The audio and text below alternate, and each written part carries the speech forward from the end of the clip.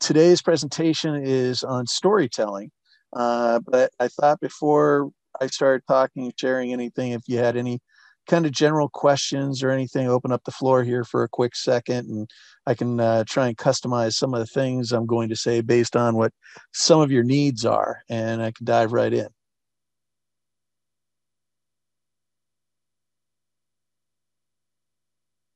No questions? No thoughts? All right. So know that I only have 100 slides to share, and I'll try and get through all of them very quickly. But all seriousness, a good storyteller is telling stories. They're not going to share 100 slides or depend on a slide presentation to tell their stories. So when you look at your projects and the target audiences that you're trying to reach, you want to make sure that you're customizing something that's more as a support system for you than it is like a crutch. It can be visual if you're doing a presentation, or it's going to be auditory. So as I've asked for you to, come on board and show yourselves, because I can do better if I'm feeding off of energy. If you think of like a theater presentation, right? You don't see a lot of theater during COVID because there's no audiences that are in there. So you're watching people perform to a screen. We can tell stories this way, but at the same time, when we're in that face-to-face environment, you're going to see how somebody reacts. You're going to see if they have questions, body language, all that kind of stuff. It becomes really helpful in that process. So I'm going to share a bunch of stories with you, and I'll share my screen here in just a second. But when I do that, if there's a question that you have that you are like just dying to pop something in, I encourage you to go ahead and ask a question. Okay, don't feel like you have to wait to the very end of a presentation. The slide count literally is closer to 20. You may see my screen on the left, so you'll have a snapshot of that as we go forward. Okay, so I am going to move on. So takeaways for today is number one, you are the answer because you're going to be the one who's the storyteller. It's not easy, right? You have to feel comfortable with your stories. You have to see that it's natural. You have to believe in what you're talking about, and understand that people don't remember statistics and numbers. It doesn't happen. Even like, we'll say we're going to remove, 1.7 million cubic yards of sediment out of a dam. What is 1.7 million cubic yards? Anybody know what 1.7 million cubic yards is? I see a no. Edgar, you're going to be my poster child, man, because you're on screen. So you stay on there. So what happens is, no, people won't remember that. But if I told you we're going to remove enough sediment to fill the Rose Bowl 3 times, that gives you a kind of visual to how much sediment that's going to be. We'll keep going. This is me when I graduated from school back in 1991. I went to San Diego State University, and the reason I throw this slide in is part of my own story, right? I'm going to share who I am with you. I can talk about agency stuff till I'm blue in the face, but I want you to kind of get to know me personally. Also, I want to provide some tips along the journey that, in addition to storytelling, might also help you as you're looking for jobs when you come out of school. If you have any questions towards the end in regards to mentorship or resumes or what the PR field is like right now, I'm really, more than glad to share any feedback I can during that part of the presentation too. So the person on the left who looks a little bit like W.C. Fields in the middle of the screen there, it's a guy named Dave Nuffer. Dave came and spoke to my class, and I asked Dave a question. I challenged him about how he personally lost the San Diego Padre account. And yeah, looked at me, and I didn't realize I was kind of rude how I asked the question. And he asked me what my name was, and he answered the question. He said, I was going to be honest, I'll share the question. And after the class, I went up and I talked to him and apologized. I didn't mean to be rude. I just was curious about what had happened. And he said, no, I'd share it with you. And what's your name? And so I gave him my name. And when I graduated, his agency was the only one I wanted to work for. And he did an informational interview with me, and I had what I considered the world's best resume. It was pretty loaded. I was on a homecoming court. I was a resident advisor, put on a ton of programs on campus, let alone having a previous career because I graduated 10 years after high school. And so when talking with Dave, he said, Scott, I don't care about any of that stuff. I care about three things. Is I want to know where you interned. I want to know who your clients were. And I want to know what were the results you got for your efforts. I changed my resume, and the guy who I'm shaking hands with on the right, that's Glenn Broom. And Glenn was a teacher at San Diego State for public relations. He's actually written a book on PR that your school might be using. And Glenn was a great mentor and friend. And he said, the Gable Group is hiring. And it was a small PR shop in San Diego. And I applied, and I met this guy in the bottom left-hand corner, and his name is Scott Allison, as in Allison and Partners. And today he and I have been together for almost 30 years. So it's a great relationship, and real proud of what he and I have built. Today, Allison and Partners has more than 30 offices around the globe. So what's great about the work that we get to do and the storytelling we get to do, it's internationally, and we get to talk about a lot of the types of brands that the agency works with. This is just a small amount of some of the clients that we work with today, but we become the official storytellers for these folks, right? Have you all, and Edgar, I don't know how you can answer this for everybody, but have you learned about the PESO model at schools? Are you familiar with that one? I see. What model? PESO? No, I haven't then. Okay. So for everyone on the phone, the PESO model, which is all about storytelling. So I encourage you, I wish I could say we made this up, but you can find it online. PESO stands for paid, earned, shared, and owned media. And those are all formats for sharing your story. So let's say, for instance, Budweiser is one of our clients. We've been with Bud for maybe 6 months or so. I don't work on this particular piece of business, but there's a story you might be familiar with that this year they utilized their money for the Super Bowl ad and canceled the Super Bowl ad and chose to use it to help raise awareness and education about vaccines. And so they ended up getting more earned media, i.e., public relations, from telling that story than they would have if they had just posted an advertisement for their campaign during that time frame. So it becomes a good win-win. When you look at shared, is they can share that through influencers, they can share that through their team members, they can share it through their executives. Owned is the content that they create that's going to be on their website, so they can control the messaging that people are going to see. They're not dependent on what an earned media reporter is going to say, because they can put that content up themselves. Does that all make sense? Great. And I'll keep moving on. Again, anybody has a question, please don't hesitate to kind of chime in the process. So first and foremost, we talked about the PESO model briefly, but where do folks hear their stories? Where do they get their stories? So there's the media. And from a news perspective, up until the last 4 or 5 years, I'd say most of us trusted it, the news. We trusted what we heard. But I think what we've seen through the different government systems, not to take a side right or left, that we've seen media show more bias in the last 4 years. So it's interesting to understand that when you're talking to the media, because if you're going to share something that's leaning more to the right, then you have to understand the audience that you're talking to. If you're telling a story that's leaning to folks to the left, you have to be careful to, how you communicate into that audience. But people are getting their information from a lot of different places right now. Most of you probably get news from Instagram or Twitter, or it could be TikTok. I mean, there's so many different places. You probably follow certain blogs.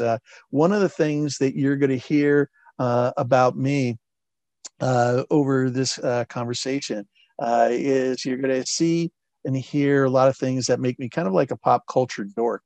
Is I read comic books, watch soap operas, I watch Star Trek and science fiction shows. One of the things that's good for me in that is that somewhere in this arena, I'm going to speak to somebody who has the same passion as I do.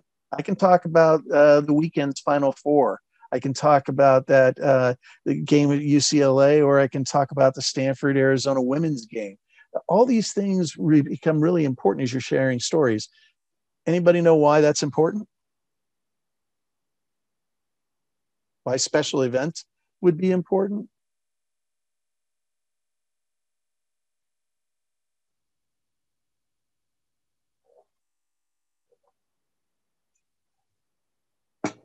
Because it tells a story. It Does tells tell a story and you become more human, meaning I'm going to tell you a story about my product. Product today is going to be this blue water bottle. I'm going to sell all of you this blue water bottle. I want you all to buy this blue water bottle. Now, I can go in, I can tell you it'll keep a product cold, or it could keep a product warm. I can tell you it bounces. I can tell you that it's not going to break. I can sell you all kinds of things, but it's all tactical around the product itself. How many people buy a product for the sake of buying a product? If I have a need, I may buy the product, right? And that's the only time I'm going to buy that product. But if I'm going out today, Edgar and I are going to the bar, and Edgar, you go by JP more than Edgar. that is correct. Yes. All right. So I have a daughter named JB. So we'll go JP. So JP and I are out at a bar, and we're not talking about water bottles. We're talking about what's happening on the TV. We're going to talk about what happened at school today. But then what ends up happening is in the conversation, I'm going to say, hey, Edgar, I got this really cool brand new blue water bottle. That's some great stuff. I love it. You know, you're telling me you do a lot of hiking and stuff. You might want to try out that blue bottle. And all of a sudden, he's hearing it conversationally. And also, he's already built some trust with me in our conversations. And with influencers, it's really interesting. We did a study. I'll forward this over to your team, in which we did an influencer paper in regards to nonprofit support. And when we surveyed these influencers, what we found out, and people who followed influencers, that more than 38% of those folks would make a donation to a cause or volunteer for a cause if it were associated authentically with an influencer. So, what does that mean? It means that Scott Pansky is a cause marketing influencer, and I have 5,000 followers who care about cause related marketing. And I've been touched by an issue, and I'm going to post it online, that my wife is ill, and anybody can help out. I want you to go to the Lymphoma Research Foundation and make a donation. 38% of my followers are likely to make a donation or do something to help out. Now, that's really significant when you compare it to like a direct mail piece. Direct mail piece gets 1 to 3%. So to know the power of influence and storytelling, that's pretty cool. So just note that these are all locations and areas that people will pick up on messaging. One of our clients is Impossible Foods. Reason I throw this up early is I don't work on this account either. This is just a case study. Don't know if you can read it from what you're seeing, but this is recorded so you can go back and read it in more depth. But what's interesting is, we've been with Impossible since it started. Today, Impossible is a household name. It started off very grassroots. Impossible made their burgers that look and feel like a real burger. They bleed like a real burger, but made out of beets and other plant-based products. And then we worked with professional chefs and a lot of small restaurants. Next thing you know, you get great word of mouth, some good media because it tastes really good. Not making that up. I love Impossible Burgers. And next thing you know, Burger King creates an Impossible Whopper. So it really becomes more household. They also sell now Impossible burgers in grocery stores. And it all started out grassroots. It's really amazing stuff. So, what's it take to make a great story? Let's break it down a little bit.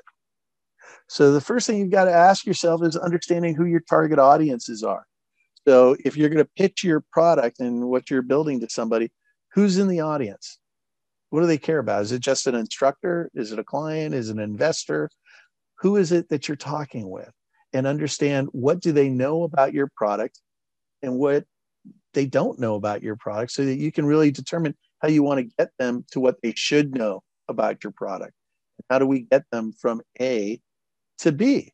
So right now I might have a general awareness about what you do, but is there more you want me to know? And that's got to be the art of storytelling throughout that process. So it's understand who the target audience is and what do you want them to know. So the first thing is you're going to want to have a point of view. And when you look at your story is, why are you creating this product or service? There's a reason to create that product or service. And so you're going to basically create those supporting messages that why you needed to do this, and then have a story to support it.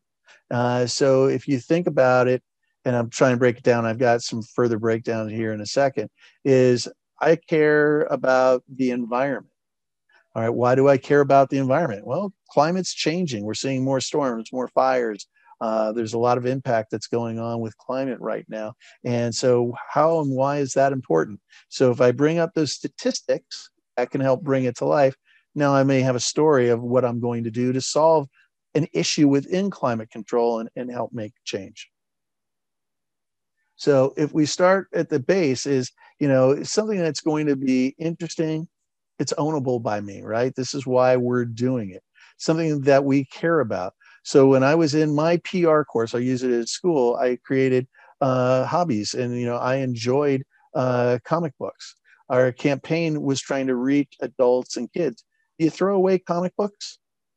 No, comic books are collectible. You might recognize some of the characters that are in comic books.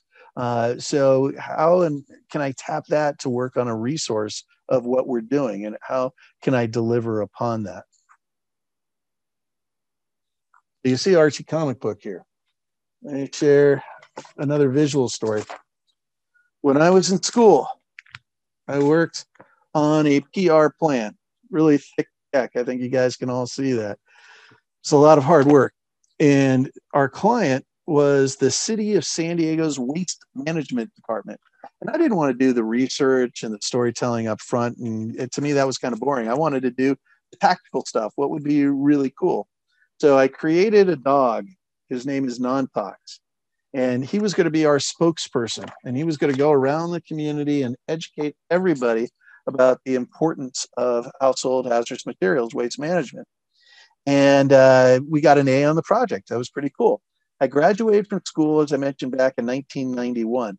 Well, similar to the environment that you're all going into, there was lack of jobs. At that time, it was a bust in the real estate industry. Today, we're recovering from COVID. So how and where was I going to get a job? And I was working in sporting goods. I was working at a sports chalet back in the day. And then I got to work as a mentor with high school students. And we took a tour of the waste management department. And I talked to their public information officer and said, "Excuse me, did you ever get to see our plan?" And she said, no, she was new.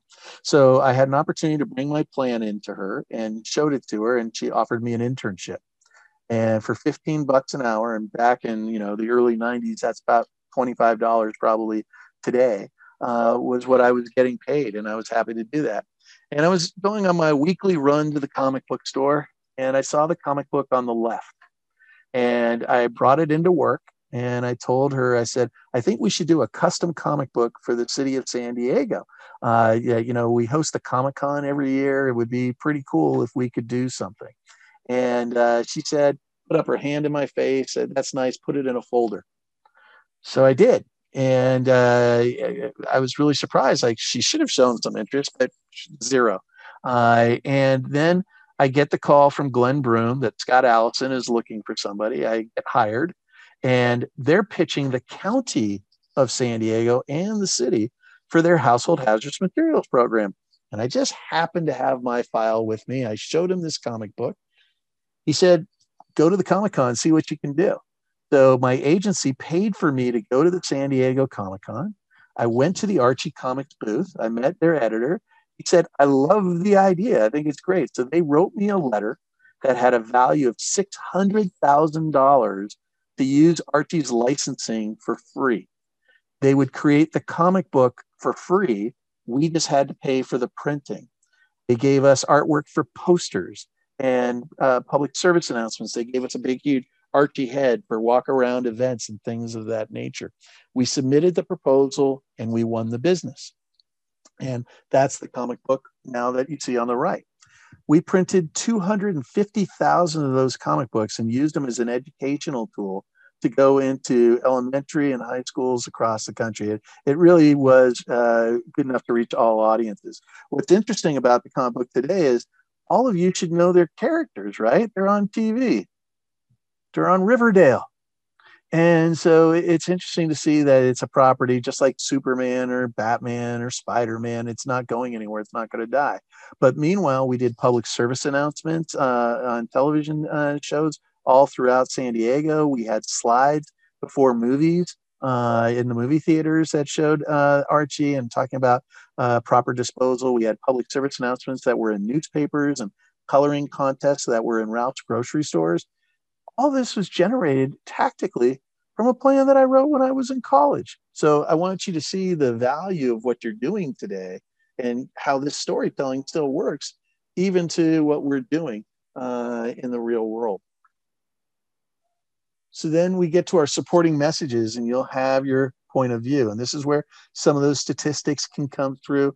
But you really don't want to have more than 3 points. You can always, in a deeper dialogue, share a lot more, but people aren't going to remember a lot more than 3.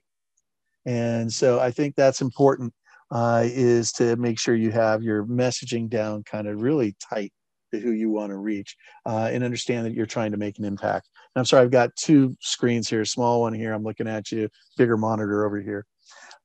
So one of the things about a story is there's a hero, right? In this case, you're the hero of your story, or your product is the hero of the story.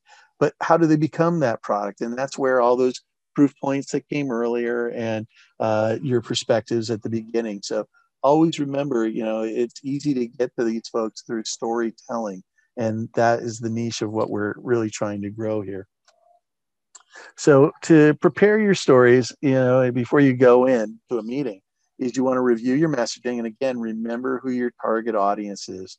Talk through the questions that you think the audience is going to ask you, right? So, prior to me doing this presentation, when I talk to your instructor and they tell me about some of the things that you're interested in, all right, how do I even put together a presentation that might entertain you, yet still inform you, so that I'm prepared for questions that you may ask during this conversation?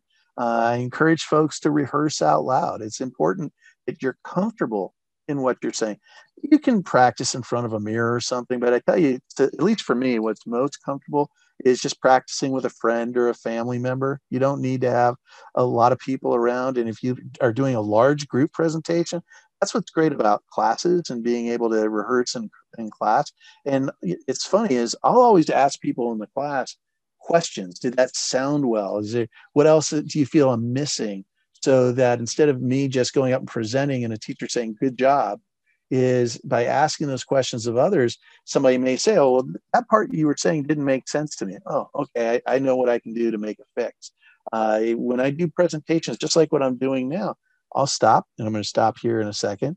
I'm going to ask a question. Does this all make sense? Do you have questions? Because if I haven't hit it up in this part of the storytelling, because that's the pyramid for telling the story, the rest is just going to be storytelling pretty much. So I want to make sure I've answered your question in regards to the process. So I'll throw that out now. Any questions up to this point? It's a quiet group. I'm going to assume I'm doing a great job. So as we go forward. Hey, Scott, you're doing a great job. Thank you. Thank you. In building your story, one of the things I find is really important is long-term relationships. Long-term relationships help you with referrals. They help you get in the door and get further information to do different things. I'm speaking with you today because Dave Porges, who works on campus, is a friend of mine. I've known Dave for almost 20 years. And since he's been at Cal Poly, he's reached out to me a couple of times saying, hey, Scott, I know you have a PR firm. Would you help out a student who's looking to do a paper? And sure, I'm be glad to talk to that student. While we were talking this time, there was an opportunity to sponsor your program. And I said, I don't have that, but I'm glad to talk to a group. And that led to this presentation. One of the things that I've seen in presentations is that people get hung up in their storytelling because they feel like they're selling something. I could be selling you the blue bottle. I don't want to sell you the blue bottle. I could be selling you, a lot of people look at presentations as if you're going to a car dealership, right? Oh man, I've got to go and tell this, story. I've got to sell a car. That's not what it is in my mind. And how I try to help everybody in these types of presentations is storytelling. That's all it is. It's education. You're educating them about the product. If I go back to the example I used with JP earlier, and that we're at the bar, we're having a lovely conversation. We're not even talking about the blue water bottle. And then when I start talking to them about the blue water bottle, it's because it's conversational. It's a friendship. Now, if it's going to be a formal presentation, right? And I got to go in there and I'm going to present this. How can I build relationships in the room? Here's what happens before I present the blue water bottle. I'm presenting today on the blue water bottle. Whole presentation is all about the blue water bottle. I've got 12 slides just on the water bottle. But my God, did you guys see that Final Four game on Saturday? UCLA was in it. UCLA could have won that game. They were this close to winning. It was a heartbreaker. I've not seen a three-point shot like that in college basketball in more than 20 years. I could be having a conversation with the people in the room for 5 or 10 minutes before my formal presentation starts. People may like me personally because of that. What could be based on even this slide? Why could people like me?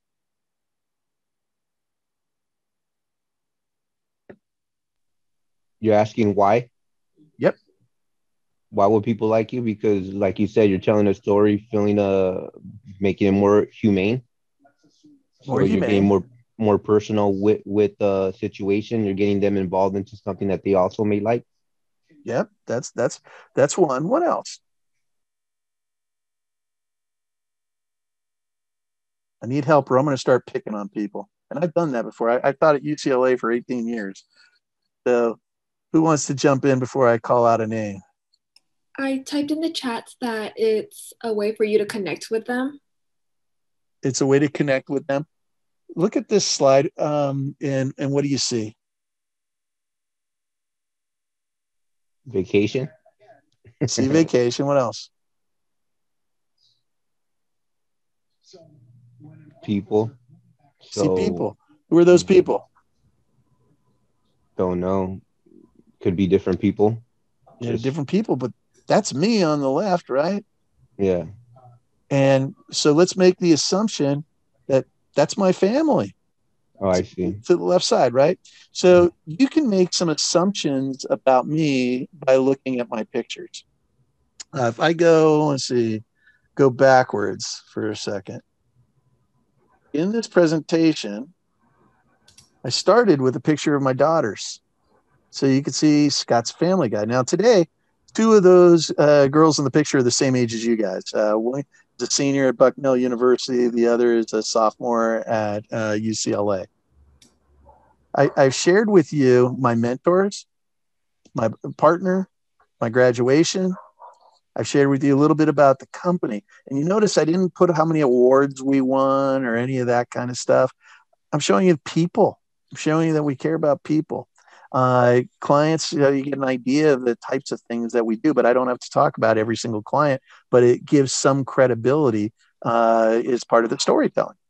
And then as I gave you the Impossible story and I share with you an Archie comic book story, what I'm hoping the takeaway that you're going to get from this is there's different ways to tell a story. There's visual and then there's conversational. And so keep that in mind as you're doing your presentations, that you humanize yourself when you're building relationships. It's not sales. Give you another dorky example here. So Scott Pansky, as I mentioned, watches soap operas. I haven't watched them in a long time, but I grew up watching Days of Our Lives. Anybody watch Days of Our Lives here? Chime in if anybody. JP's not a soap guy. Anybody else? My sister. Was there somebody else who's watched Days? I was more a General Hospital guy. General Hospital guy. Okay. So my thing is when I was my mom watched Days of Our Lives when I was growing up. So I'd come home from school and I'd watch the show, and I, to be honest, would start having crushes on some of the actresses because they have some pretty attractive young people on the show. And fast forward, many years, and I'm working with a woman from Mrs. Fields Cookies, and she wanted to put together a partnership with one of they called at the time the Seven Sisters magazine. That was like Family Circus and Vanity Fair, Cosmo. There was a seven that really reached a women demographic audience, and nobody was interested in supporting the 10-year anniversary of Mrs. Fields Cookies. When I was at San Diego State, one more backstep, I mentioned I was an RA. And one day, my desk assistant was wearing a really nice sweatshirt, and I complimented her on her sweatshirt. And she said, "Do you want it?" I said, "Really?" And she goes, "Yeah, come by my apartment." So I went to her apartment, and this woman answers the door. She's got curlers in her hair and a bathrobe on. And I start to walk into her apartment. She goes, "Well, what are you doing?" And I said, "Well, I'm here to see your roommate to get her sweater." She goes, "I don't know who you are." And she forced me to stay outside. And she sits down and starts watching an episode of Days of Our Lives. And because I know the show, it's like, "Oh, Hope's still on that show." And she turns around, "You know Bo and Hope?" And we just celebrated our 26th wedding anniversary. You never know where a soap opera could take you. So we fast forward. My wife and I had gone to an AIDS Project Los Angeles event, and we had won an auction item to take a tour of the set of Days of Our Lives.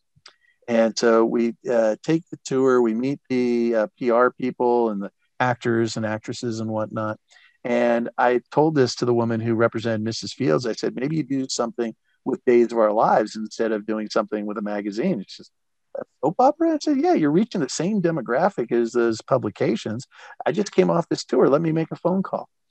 So Mrs. Fields hires us, and we develop a partnership with the head of PR and the producer of Days of Our Lives to create a three-way partnership between them. And we found out during our conversations they were doing a storyline in which one of the characters on the show, the woman on the left, her name is Nadia Bjorlin. On the show, she plays a character named Chloe. It's going to have leukemia.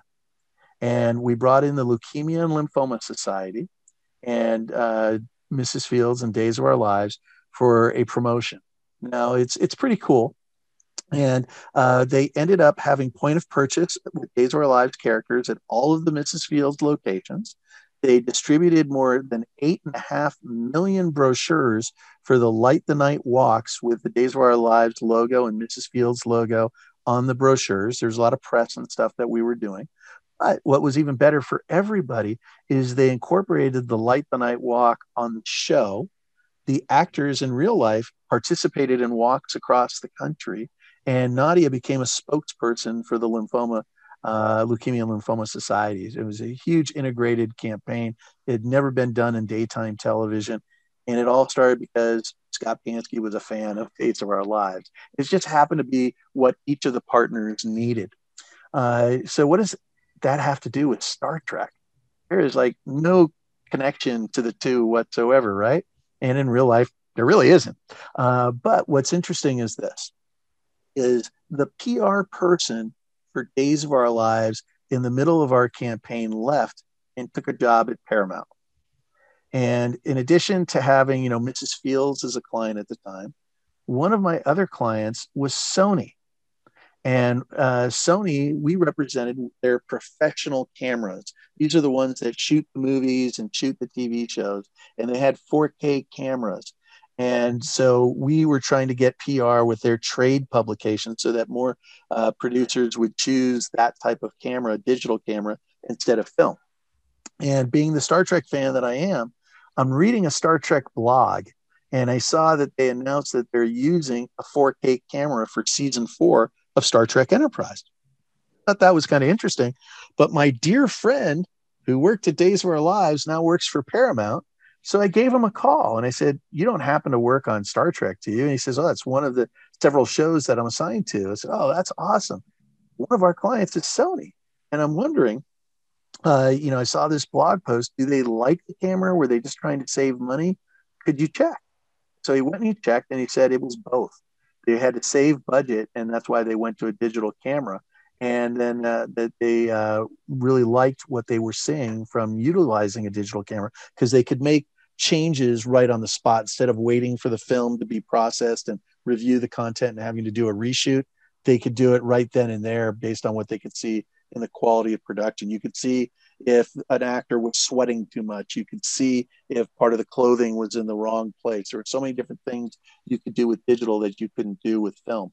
So I said, I'd love to do a press event with you all to show the camera. Maybe we could do a panel or something. And so he went back to the head of PR for Paramount, and the head of PR from Paramount took a meeting with me. And he said, Scott, nobody cares about the Star Trek property anymore. And as you know, today, Star Trek is the anchor for Paramount Plus. But at the time, they just finished going through Star Trek Next Generation, Star Trek Voyager, Deep Space Nine, and now they'd introduced Enterprise maybe a little bit too quickly. And it didn't have the same audience as the other shows. So this was going to be their last season. And we said, well, we still like to host an event. So Paramount donated their theater. We did a panel, and we had Kevin Hart from Entertainment Tonight host this. And we had more than 40 media members come to see the story. I mean, Paramount was thrilled and Sony was happy. And then the people who actually filmed the Star Trek property actually did a behind the scenes vignette for me. So in Vision, I have to go on a business trip out to New York to go visit the Sony executives. And we're being told that we're going to be grilled in regards to what results that we got for them from a PR perspective. And we got some decent stories, but it wasn't so overwhelming that they're going to be, jumping for joy. So their president introduces me, and I start off the presentation with a story. Before we go in and show you the results of the promotion that we did, I'd like to show you this vignette that was put together for us from the folks who do the behind the scene features for DVDs for Star Trek. And we showed them a video where the producer raved about the Sony cameras. The director raved about the Sony cameras. Scott Bakula raving about the Sony cameras. But as they were doing their talking, there were scenes of the show. There was comparison of film and digital next to each other. So the executives saw this. Their jaws were dropping. How much did you pay Paramount to do this? Nothing. They believe in this. And then they use that DVD as a sales tool to go out in the field and show what Paramount was saying about their product. So there's some pretty cool stuff there in process. And all of this was because of relationships and being able to share those stories. So how do you build a relationship? We talked already about, being a little bit personable. I don't know if anybody's a soccer fan. Wayne Rooney, who's one of the world's best soccer players, just recently retired. That's my daughter. I got her on the field so she could meet Wayne Rooney. It was pretty cool. So number one, we talk about building authentic relationships. How do you build authentic relationships? You got to share a little bit about yourself. You have to share everything there is about you? No. But do you learn a lot if I told you I'm watching the Final Four? What you learn is Scott Pansky liked basketball. Scott Pansky liked college basketball. Scott Pansky thought that game was great. Those are three takeaways you get right off the bat that make me a little bit human. When you're talking to people, is you're not selling all the time. It's interesting when going to conferences. I'll do a presentation. What I'll do is I'll draw the picture of a dollar bill and I'll put it over somebody's head, and I'll say, okay, I want you to pitch them on your product and your services. And they start asking all the problems and questions that that person has so that they can solve the problem. It's the wrong approach. The first thing is to get to know the person first, because remember, that person can be a parent. That person could like something that you like. You're at this event for the same reason. So you're building a relationship while you're there. And then it's a process. Do you have to sell right on the spot? No, I did this exercise once, and sorry, it's a plane flying by over here. I did this exercise once, and this woman commented on me regarding a pair of shoes that I was wearing. And I had comic book characters on a pair of leather shoes. And at the end of the presentation, there were one or two people who had good pitches. And I asked everybody who they thought won. And they pointed to these other people. And there's this one woman who did not vote on the person that people were voting for. And I said, why didn't you vote for him? And she goes, well, he brought me to this event. Oh, so you didn't vote for him because he brought you? There's bias there? She says, no, I've seen you do this before. And I'm like, okay, who wins? She says, the person who complimented you on your shoes. I said, why? Because out of every presenter, the only one who tried to build a relationship with you was that woman. And I had just spent a good 20 minutes talking about the importance of building relationships. So it wasn't just coming out of nowhere. So I just want you to kind of keep that in mind. So how do you build those relationships? Sometimes you're going to do referrals. Hey, I was thinking about you and I saw this and I wanted you to get this. You could offer to do something for free for somebody. Hey, I saw you were doing this. If you need any help, let me know. I've done this before. Hey, I was thinking about you and I saw these ideas. The next part bullet there is where it says send trends. One of the things that's interesting is I wanted to get Amazon's business. And I used to send Amazon Barnes and Noble clips on a campaign that they were doing. I must have sent 15, 20 clips. Amazon called me up and said, Scott, we'd like to hire you. I thought that was pretty cool. Sharing those competitor stories, that works. And again, ideas are valuable to them. If you can have face-to-face meetings, that's what I love about Zoom, and that's why I've asked a lot of you to come off of your Black background, so I can see you. I can build a relationship with you during this time frame. I think you can kind of see just how JP and I have interacted in that process, so that becomes part of that program as well. Sharing knowledge, I think that's self-evident at that stage. If you are on boards, charity boards, things of that nature, it's a great way to meet a lot of different people. Doing lunches and coffees doesn't cost a lot of money. Once we're out of this COVID and we're all vaccinated, you can go do these types of things. Systems, emails, mail, cold calls. Number one, people don't get letters in the mail anytime anymore. So if you send them a letter, they're actually going to open it and look at it. Instead of getting a stack of mail, I got one and it's a personal note. I'm going to look at it. Email. You can establish some of these relationship tools inside of an email. There's no reason it can't be personal. Right now, if I got an email from any of you that said Cal Poly on it, right off the bat, I'm going to open it because I did a presentation for Cal Poly. So that to me has a return on investment. Cold calls are kind of tough. I like cold calls personally because if I'm really passionate about it, I want them to hear it in my voice. And in worst case, they're going to say no or I can't get through. One more example, and teachers, close your ears. Don't listen to what I'm going to share next. I didn't always like reading when I was in college, and I loved presenting. I enjoyed the presenting. And I remember I was in a case study class, and we were supposed to do research on all these case studies and then share it in class. And at the time while I was in school, we didn't have the internet. So we had to go to the library and pull out microfiche and study all this microfiche and get real magazines. That was too much work for me. And so what I did is, all right, they want me to do research on Miller Beer. I called Miller Beer. I made a cold call to the head of PR of Miller Beer, said, I'm a student at San Diego State. I'm trying to get some information. And the guy sent me a press kit. And I went into class and I said, well, when I spoke to the head of PR for Miller Beer, he shared, boom, boom, boom, boom, boom. The teacher thought I was a genius. And I'm kind of like, no, I was just freaking lazy. But I had that interaction. I actually had more knowledge than the other students had because I went to that distance to make the phone call.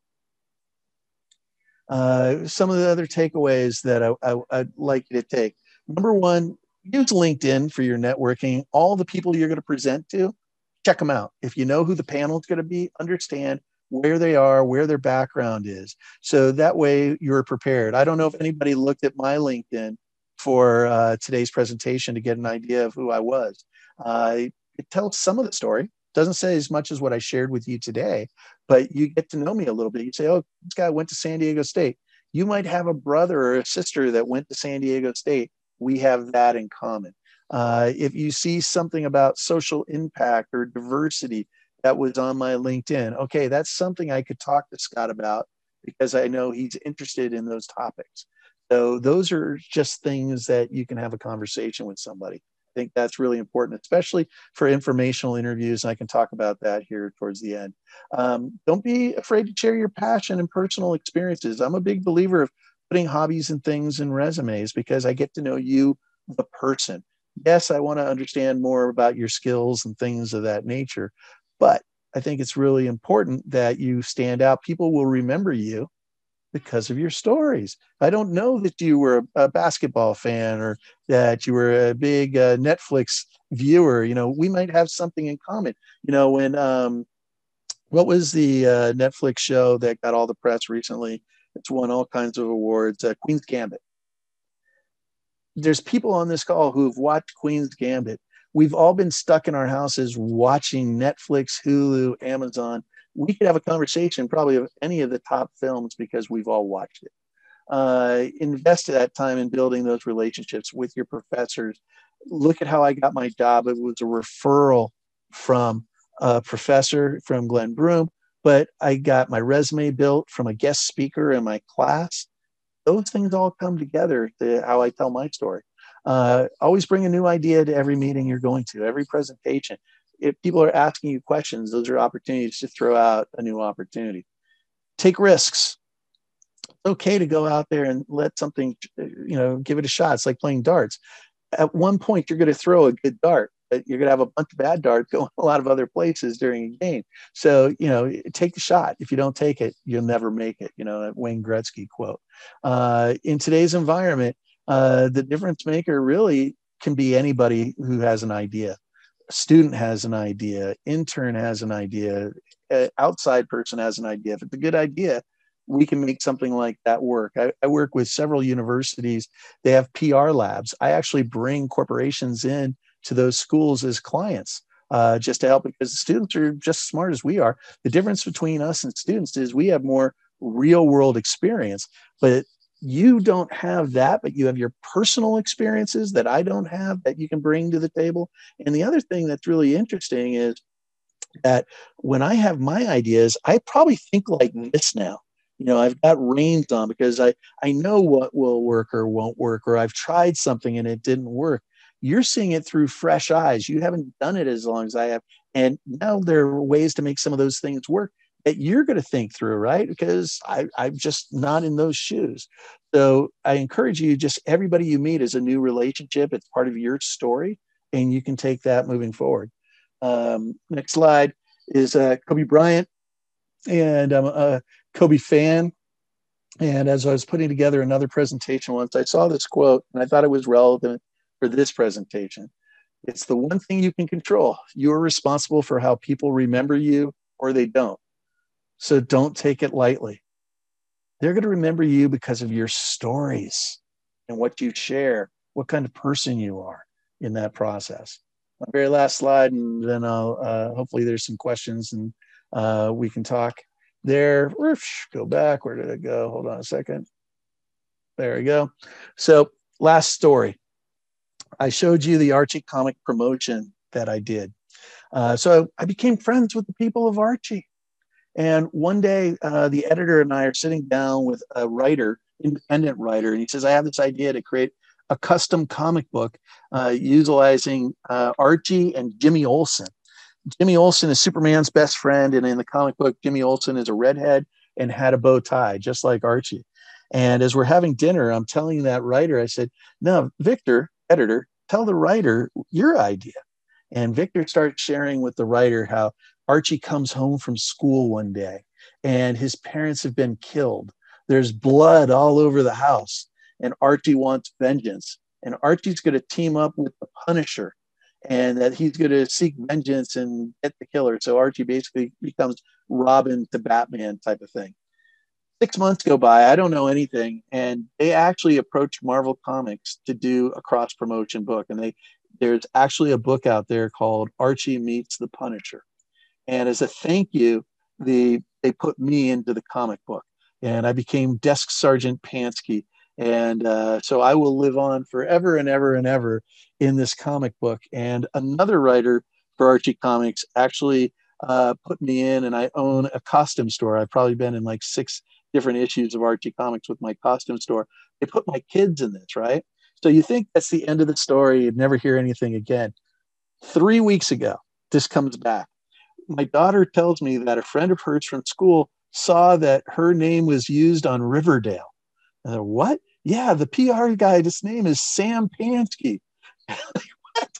And so they have a library of all the characters of Archie, which we're part of, and they actually used it in the Riverdale TV show. So I thought that was kind of cool.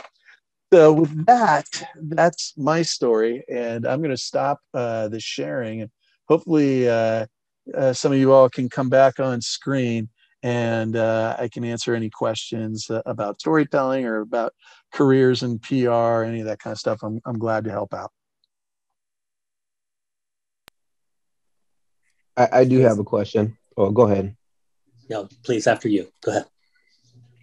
Mr. Pansky, I was thinking, so when I'm doing my storytelling, right? If when I'm doing my storytelling, and being that my service, which is cannabis education, is very controversial.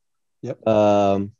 What's called I run into situations sometimes where when I start telling my story, I have to sometimes start or go get into the discrimination, the racism, pretty much like, I guess, the negative side of the storytelling. Right. To me, it's not negative, because to me, it's what brought me to creating the service. But I do notice that while I'm telling my story to some people, they seem like turned off, right? They seem like it's something that they don't want to hear. Um, what advice can you give? Because I feel like sometimes I'm not sure if I should separate that, if I should even go further in telling these stories. So what advice could you give when it comes to certain situations? Because I feel like it should be told. Have you seen this book before? I can't see it. You can't say this is not coming out clear enough. This is a graphic novel I just finished reading. It's called Cannabis, the Illegalization of Weed in America. And I didn't know the history of marijuana and cannabis in this country till I read this book. You know, with the movie 13th that came out and Black Lives Matter last year, we've been doing a ton of education of our employees and really trying to make a difference. And when I read this book, I was horrified. And I'm seeing history repeat itself. And I've seen how we have treated people of color because of things that we have done, right? A lot of people don't know that story, but I think where you may want to take this, and again, I don't know the depth and breadth of what you've been sharing, so I apologize for my lack of knowledge here. But one of the things I think you can do is talk about social justice, and don't make it all about cannabis. Right now, one of the hottest topics is social justice, and that is a current topic, right? Health equity today is a hot topic. So that when we're looking at the discretions, we're looking at what's happening to AAPI folks right now, and what's happening today. It's like we're getting all these marginalized audiences, and at what are some of those things that are in common that led to the issues that got us here today? And so that your topic is actually very conversational if you're talking about things that are happening today. It doesn't all have to be about cannabis, be about social justice. And where does cannabis education fit in the social justice story, right? So if you can get your audience on the same page about what are some of the challenges facing our country today with social justice, and then it's cannabis isn't about all of the negative stuff that's out there, right? It's medicinal and there's all different kinds of things that people are using cannabis for today. So then you have this positive story to share. And if you come back with positive information and the impact of what cannabis is having, now you have a balanced story about trends that we're seeing continuing to grow because more states are legalizing this every single day. So why is that? And people are going to be making a freaking fortune in this space because of what's going on. But it's that education. I think that kind of storytelling can go a long way, but it's understanding, tying it in to what we're seeing around us today and bringing that to life. Is that helpful? Yes, it is. Actually, now I'm starting to think, do you know, or have you ever have had workshops in storytelling? Me personally, what you mean as far as doing workshops like that? Just something that, so that like students like myself can start practicing in the art of storytelling, so that I don't have to, like, so that whenever I'm storytelling, then I could get advice and then feedback and say, hey, you know what, you should kind of like start heading towards this way in storytelling, like how you mentioned about telling more of the positive side of this topic, such as in social justice and so So on. what I just did for you all was that version of this. But let's say, for instance, if your cannabis education program, if you were my client, we would do workshops for you to do just that, right? Now, one of the things that I love telling students, if when I have time, is I encourage all of you to get me on LinkedIn, right? Is like, show me that you were in the workshop today. Show me that you cared. I review resumes all the time, and I help people tell their stories to the audiences that they're talking to. So, if I get on the phone with you, JP, for a half an hour, 45 minutes to help you think some of these things through, like you give me more information than what I have right now. I don't mind, donating a half an hour here or there to help students out. To me, doing workshops like this and helping students get their career, I love to do that. And speaking of that, just one little side thing. On April 21st at noon, we are doing a PR communications workshop through San Diego State and the Broome Center. I'll send information onto Erskine with all the information. We are going to have guest speakers from Southwest Airlines, UPS, Oracle, and Walmart that will be taking questions from students. I'll be moderating that panel. And then after that, the panels usually will take LinkedIn's and they'll meet with folks. And also one other location, if they haven't shared this with you yet, for mentorship to get counsel in this space, is a new website just started a few weeks ago, netnetsynergy.com. netnetsynergy.com. That was started by a friend of mine named Matt Prince, who works over at Taco Bell. And he basically said that he wanted to work with college students to help them find mentors, because mentorship is so important. And Matt and I had just come off of a panel together doing a mentorship program with Taco Bell, Google, Netflix, Disney, and Golan, that we ended up creating this website. And so what it'll do is there's more than 100 professionals that you can look at who are looking to mentor mentees. So you can pick somebody that looks interesting to you. And they're also posting jobs on that website. So it's a great tool for you all to look into as well. Awesome. Thank you. Could you also post the name of that book in the chat just so that I could take a look at that book? And I added you onto LinkedIn, by the way. Thank you. Great. I will post that in the chat right now. There was another question while I'm posting. Yeah, that was me, Scott, Gary Bohamed. I'm one of the executives that's helping Birkin with the Bronco Startup Challenge. I want to thank you for this today. It was fantastic. Thank you. I hope it was helpful. Yeah, I think it was. And I was wondering if you could talk just for a moment about, you mentioned in your building relationships slide, which was great, the importance of social associations, lunches and coffee and face-to-face meetings. My perception of the student body today versus our generation is that they hide behind their phones and they hide behind their computers and they don't come out for face-to-face meetings. What are you talking about? I don't see any faces here. What are you talking about?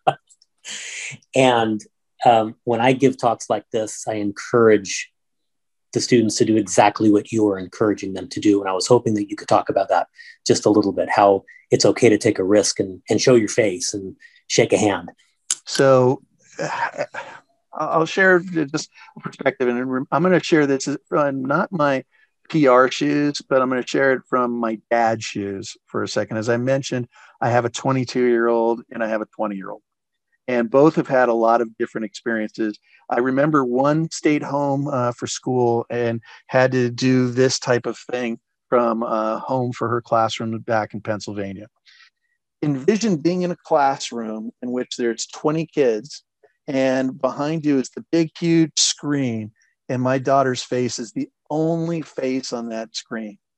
She was so embarrassed, did not want to participate, didn't even know how to ask a question because she just didn't, she could only see the teacher's side of an arm or something once in a while because she could hear the lecture, but he wasn't in front of a screen. So it made it really tough. And one of the things that happens, JP, can I pick on you? Are you okay if I pick on you for a second? Of course, yeah. All right. Don't take anything I'm saying personally, and I mean this sincerely. Nah, I'm good. What's JP wearing right now? JP's wearing a tank top. All right. Is that appropriate for a interview setting if he was going to do an interview? The answer is probably not. Now, I know that I'm talking with students right now. You're in school. I expect all of you to be having shorts on, t-shirts, tank tops. It's hot out there. It's like, it's okay to be students. And that we're comfortable with that.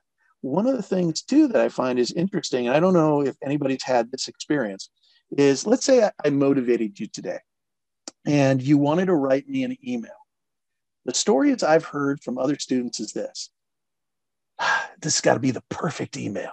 I'm going to spend the next half an hour writing the best email I can. I'm going to tell Scott, I really liked what he said about this and he liked about that.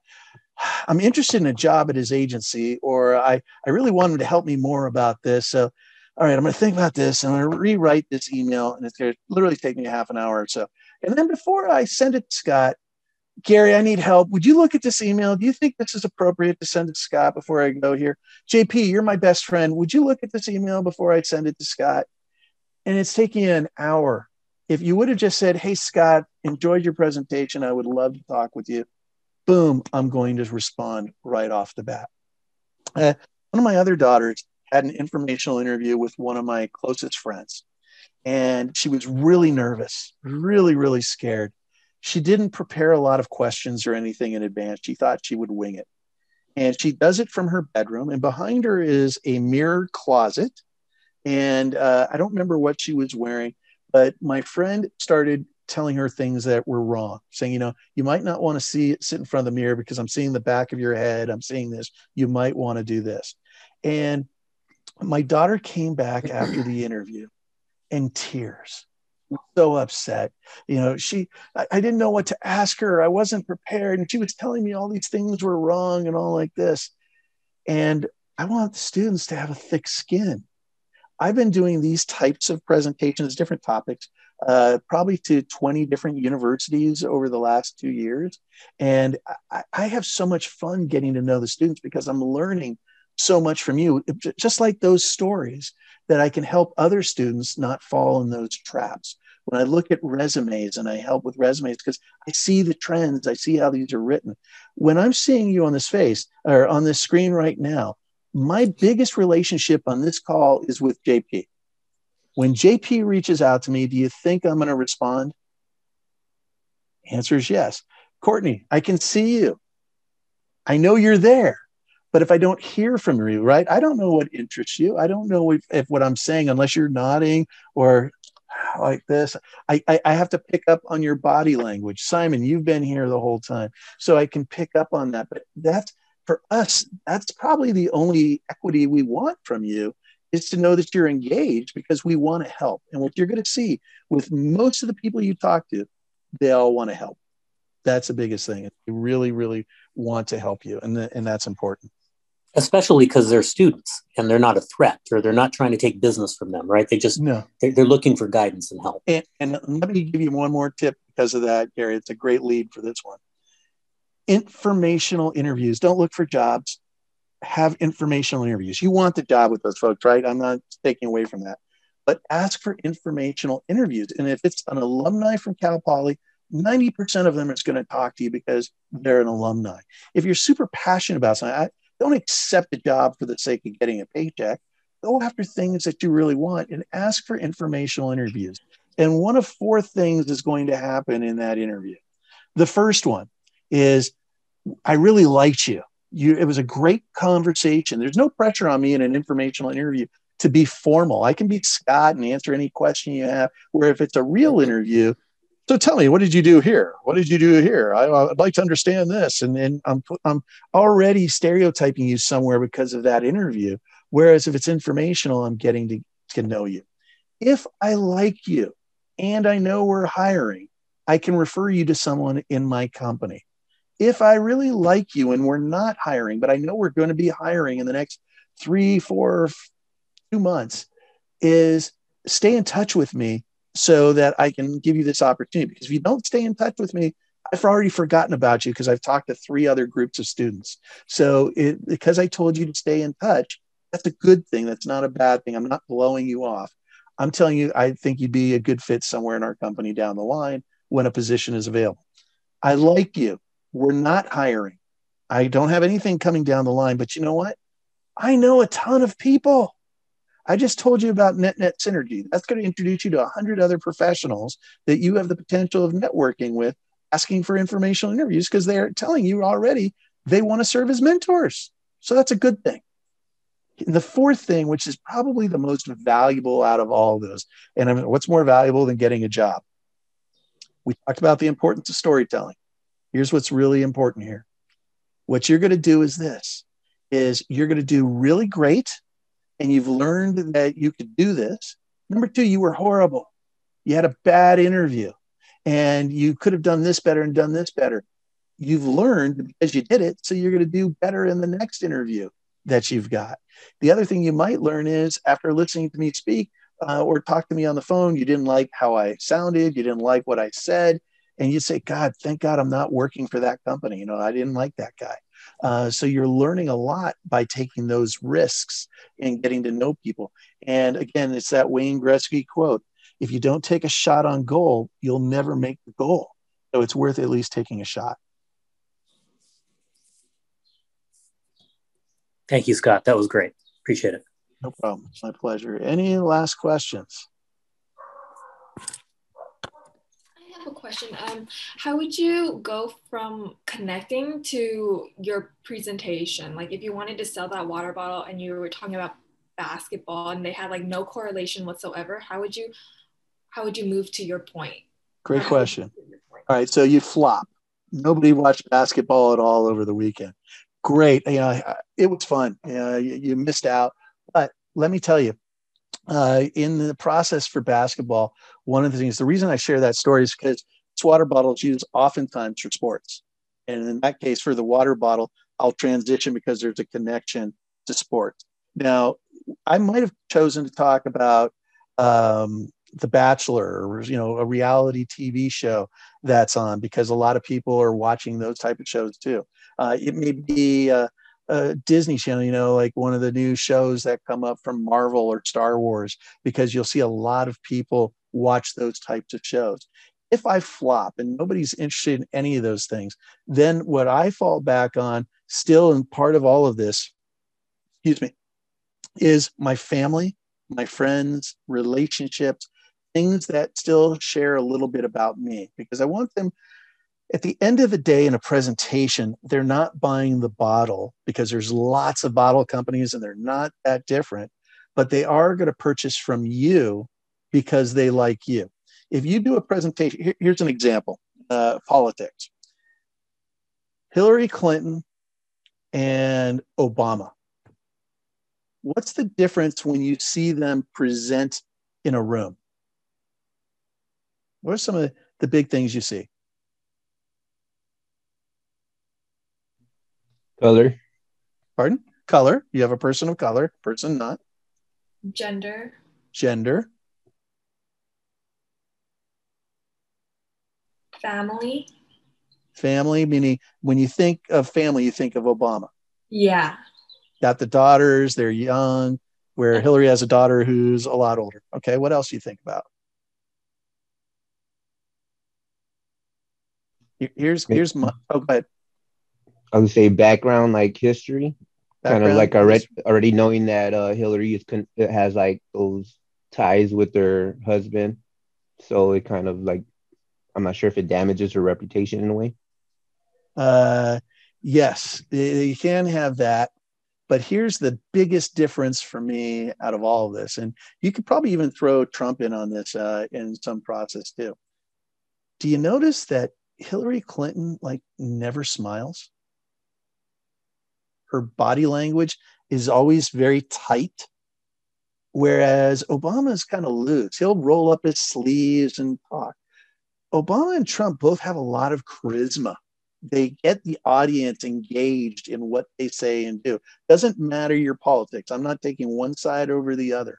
But what it is they engage their audience. When you smile, it means something to somebody. Like when we're talking on the phone, like I hope you see me smile as I'm sharing some of the stories of things that I care about. You could tell that those stories had impact on me. Why am I still sharing those stories today when those are things that happened to me years ago? I could share current stories with you, but I shared things that I thought would be relevant to you because those are things that happened to me when I was a student that are still things that you can do today.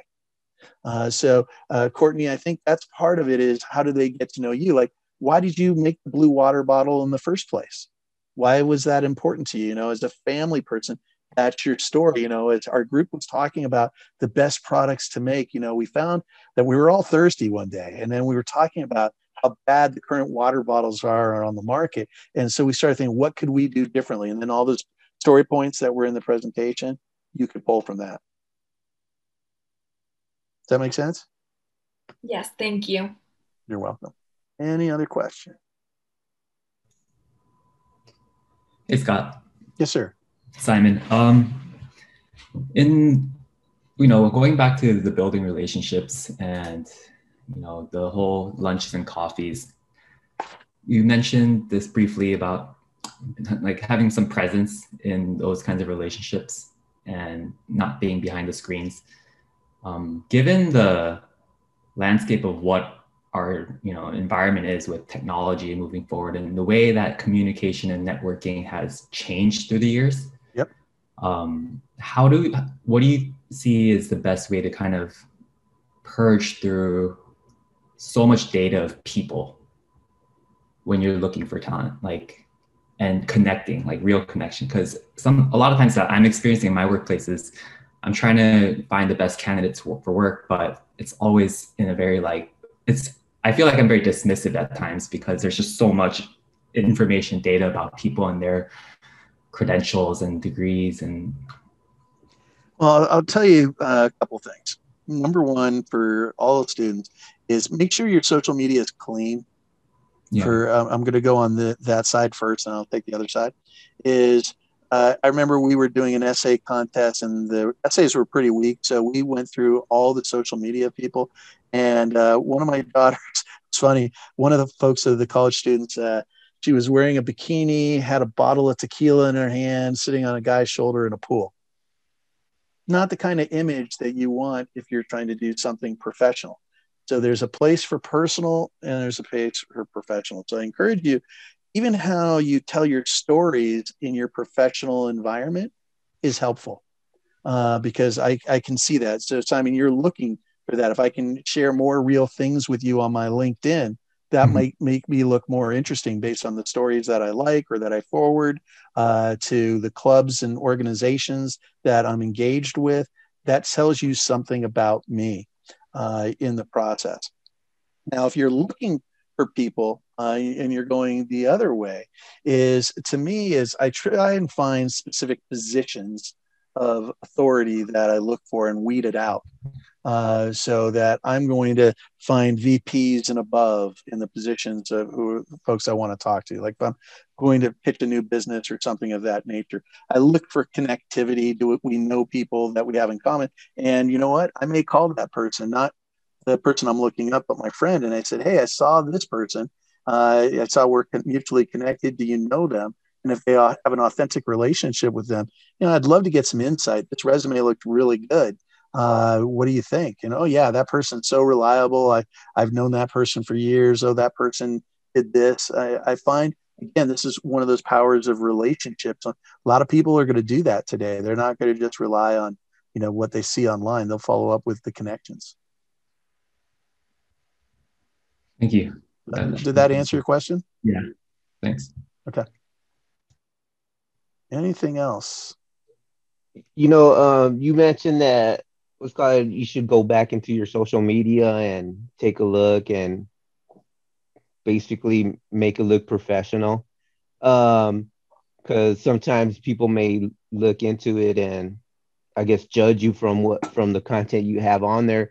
You know, Right. that's something I've always heard too as well. And I've always been judged for being a cannabis user. And they would always tell me, especially back then when cannabis wasn't legal, that I shouldn't be promoting any cannabis usage because I will be judged. And I was judged many a times because of my cannabis usage. And, especially in this white patriarchal world where, they want you to be conservative and look a certain way. But I've, I've stuck to I guess I stuck to my ways and continued on with my cannabis usage and promoting it. And here we are now where it's more acceptable. So I feel like in some ways, some things do work and some things don't work. Like how you brought up that example of the lady in the bikini and drinking. I mean, I'm sure it won't work in the ways that I guess for the event that you guys were looking for.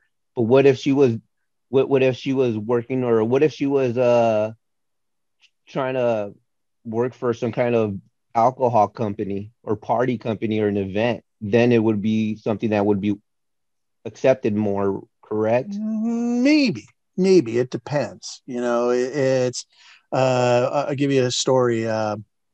I was pitching Denny's. Denny's is one of our corporate clients. And when I was going into the Denny's meeting, one of the things, I really wanted their business. And I started thinking about my connection to Denny's. And here's I'm a family person. You see that on my stuff. And I know we'd been to Denny's several times. So when I went into the meeting, the first thing I did was tell Denny's stories. And then I actually looked in my camera roll and I had a photo of the family at a Denny's restaurant. And I threw that photo in there. So if it's a specific company, or if it's a company that's going to have a lot of partiers or something and it makes sense, I'm not discounting using it.